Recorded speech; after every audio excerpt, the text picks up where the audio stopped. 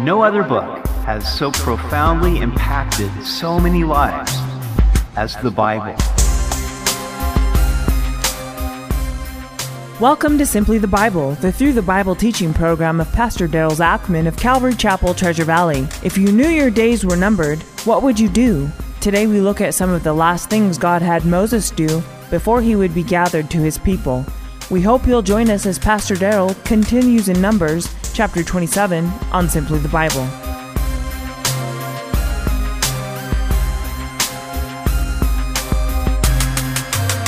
After leading the children of Israel for 40 years, Moses was putting things in order for the nation to enter the promised land, but also for his own departure. We pick it up in Numbers 27. Then came the daughters of Zelophehad from the tribe of Manasseh, and these were the names of his daughters: Mahlah, Noah, Hoglah, Milcah, and Tirzah. And they stood before Moses, before Eleazar the priest, and before the leaders and all the congregation by the doorway of the tabernacle of meeting, saying, "Our father died in the wilderness, but he was not in the company of those who gathered together against the Lord in company with Korah. But he died in his own sin, and he had no sons. Why should the name of our father be removed from among his family, because he had no son? Give us a possession among our father's brothers." This was an unusual situation. These 5 sisters were in the minority in Israel in that they came from a family where there were no brothers to receive the family inheritance. This was a very great problem for them, for in this patriarchal society, women had few rights, and provision had only been made in the law for a man's inheritance to pass to his son. What were they to do? Since their father had passed away, this could mean that they would have no inheritance in Israel. Now, they could have merely complained about their situation. Instead, they brought the matter to Moses at the tabernacle. They wanted to get it settled before the land was divided. These women had no law that they could point to. They came with faith in the goodness of their God and the justice of their cause. They made a bold request of Moses: "Give us a possession among our father's brothers." Verse 5. So Moses brought their case before the Lord. And the Lord spoke to Moses, saying, "The daughters of Zelophehad speak what is right. You shall surely give them a possession of inheritance among their father's brothers, and cause the inheritance of their father to pass to them. And you shall speak to the children of Israel, saying, If a man dies and has no son, then you shall cause his inheritance to pass to his daughter." Now Moses did not know what to do with this request, so he brought it to the Lord. And that's always a wise thing to do when we don't know what to do. The Lord upheld the justice of their cause, and in so doing set Israel apart from other nations in the rights given to women. They would receive the same provision as if their father had a son. God defended their rights to their family inheritance. And God went one more step to apply this rule not only to the daughters of Zelophehad, but also to every other family in Israel where the father had a daughter but no son. Their faith and justified assertiveness opened the door for other women to receive an inheritance in Israel. Verse 9. If he has no daughter, then you shall give his inheritance to his brothers. If he has no brothers, then you shall give his inheritance to his father's brothers. And if his father has no brothers, then you shall give his inheritance to the relative closest to him in his family, and he shall possess it. And it shall be to the children of Israel a statute of judgment, just as the Lord commanded Moses. This case established a precedent by which any father who did not have a son or daughter would not lose his family inheritance, but it would pass to his nearest relative. The example of the daughters of Zelophehad should inspire us all to lay hold of God by faith, even when we don't have a direct word from him. We note 3 steps from their example. Number 1, overcome the obstacles. In that society, they would have had to overcome raised eyebrows at least, and outright objections at most. But they didn't let that deter them. Second, bring it to God. Rather than seeking your blessing through your own efforts or manipulation, bring your request to God. And third, pray in faith. Pray intensely, boldly, and continuously, believing in the fatherly compassion and goodness of God, who gives good gifts to his children who trust in him.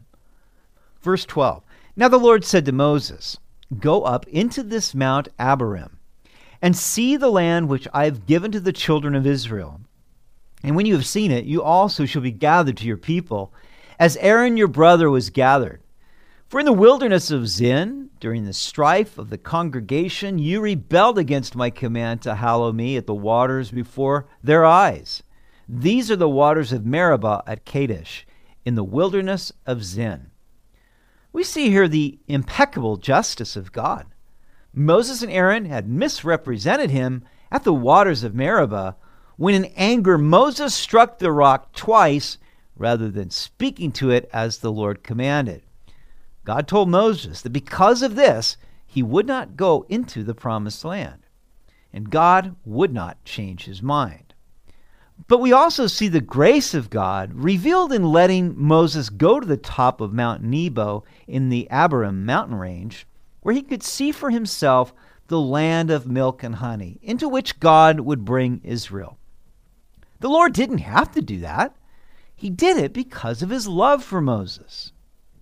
Now, Deuteronomy 32 through 34 gives the detailed description of Moses viewing the promised land from this mountaintop, followed by Moses' subsequent death. The entire book of Deuteronomy covers this time of preparation when the children of Israel were camped in the plain of Moab on the east side of the Jordan River across from Jericho.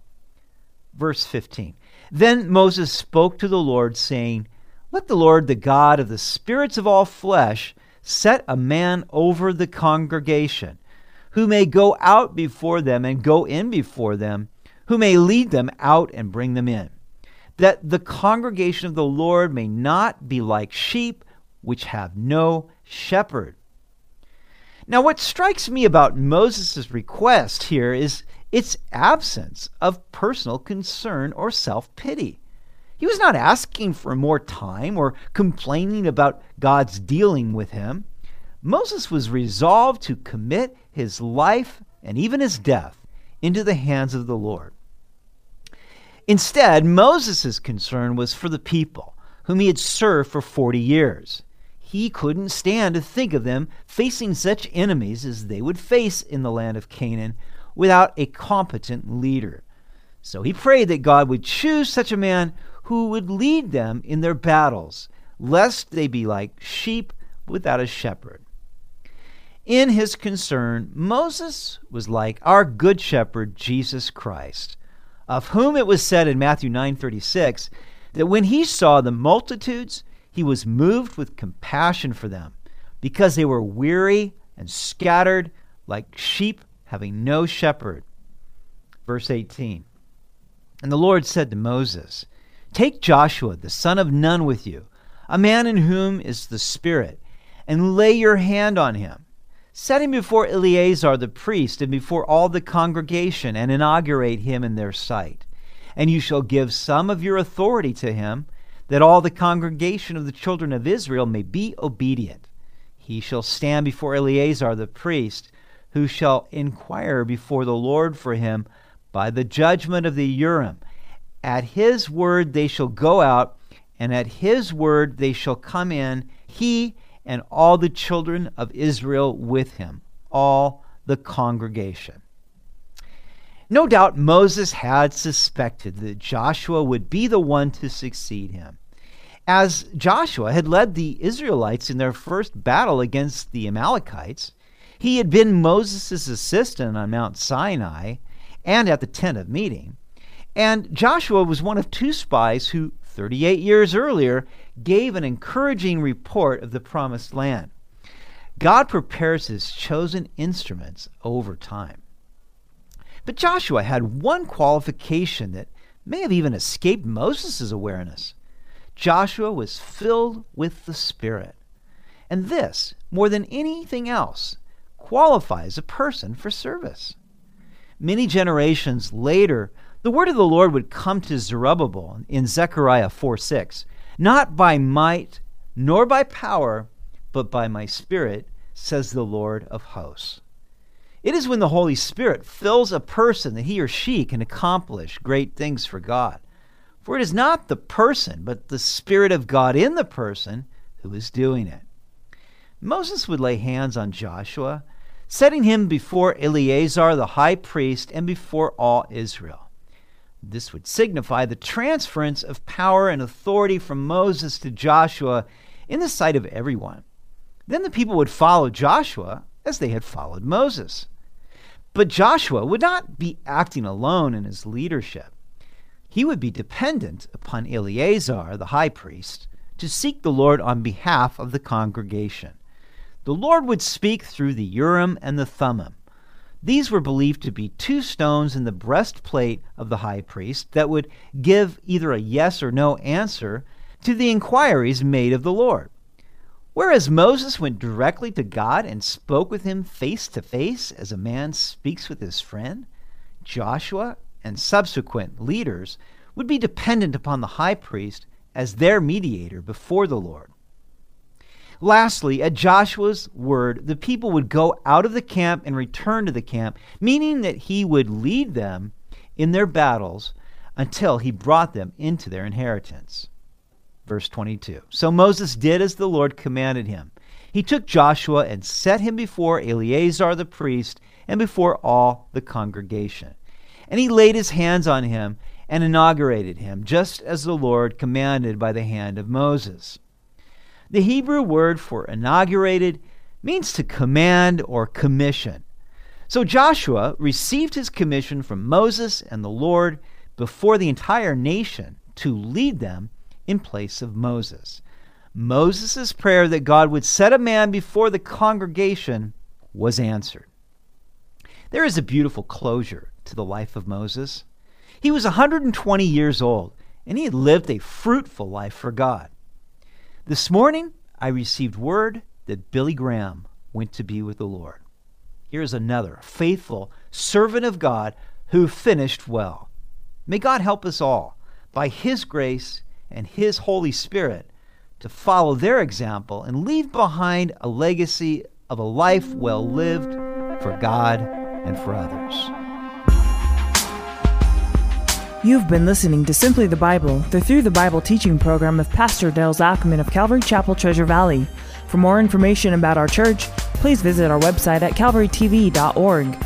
To listen to previous episodes, go to 941thevoice.com, click on Program Archives, and scroll down to Simply the Bible.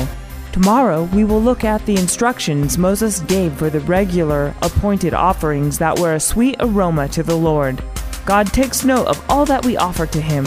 We hope you'll join us as we continue in the book of Numbers on Simply the Bible.